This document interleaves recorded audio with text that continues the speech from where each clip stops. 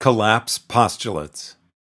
Macroscopic decoherence, also known as many-worlds, is the idea that the known quantum laws that govern microscopic events simply govern at all levels without alteration. Back when people didn't know about decoherence, before it occurred to anyone that the laws deduced with such precision for microscopic physics might apply universally, what did people think was going on? The initial reasoning seems to have gone something like, when my calculations showed an amplitude of minus 1/3 I for this photon to get absorbed, my experimental statistics showed that the photon was absorbed around 107 times out of 1,000, which is a good fit to 1/9, the square of the modulus. 2. The amplitude is the probability, by way of the squared modulus. 2. Once you measure something and know it didn't happen, its probability goes to 0. Read literally, this implies that knowledge itself, or even conscious awareness, causes the collapse, which was in fact the form of the theory put forth by Werner Heisenberg. But people became increasingly nervous about the notion of importing dualistic language into fundamental physics, as well they should have been. And so the original reasoning was replaced by the notion of an objective collapse that destroyed all parts of the wave function except one, and was triggered some time before a superposition grew to human-sized levels.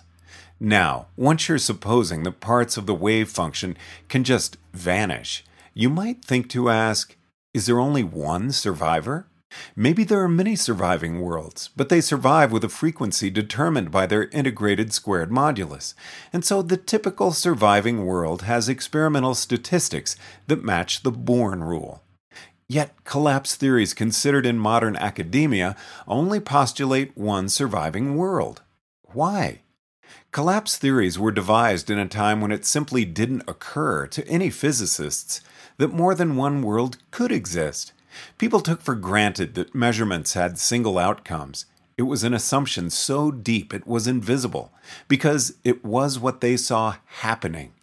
Collapse theories were devised to explain why measurements had single outcomes, rather than, in full generality, why experimental statistics matched the Born rule. For similar reasons, the collapse postulates, considered academically, suppose that collapse occurs before any human beings get superposed. But experiments are steadily ruling out the possibility of collapse in increasingly large and tangled systems. Apparently, an experiment is underway to demonstrate quantum superposition at 50 micrometer scales, which is bigger than most neurons and getting up toward the diameter of some human hairs. So why doesn't someone try jumping ahead of the game and ask, say, we keep having to postulate that collapse occurs steadily later and later. What if collapse occurs only once, superposition reaches planetary scales, and substantial divergence occurs? Say Earth's wave function collapses around once a minute?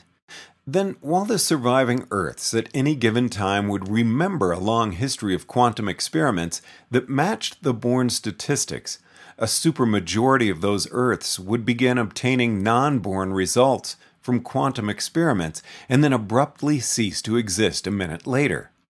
Why don't collapse theories like that one have a huge academic following among the many people who apparently think it's okay for parts of the wave function to just vanish? Especially given that experiments are proving superposition in steadily larger systems? A cynic might suggest that the reason for collapse's continued support isn't the physical plausibility of having large parts of the wave function suddenly vanish, or the hope of somehow explaining the Born statistics.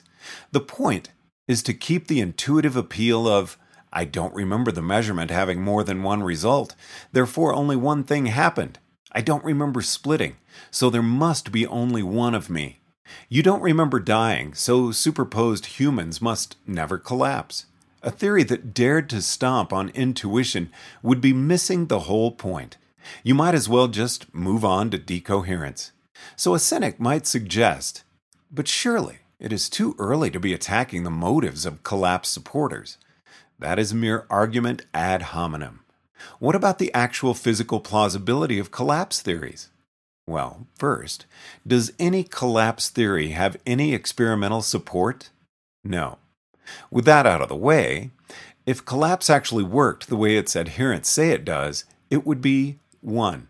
The only nonlinear evolution in all of quantum mechanics. 2. The only non-unitary evolution in all of quantum mechanics. 3. The only non-differentiable, in fact, discontinuous, phenomenon in all of quantum mechanics. 4.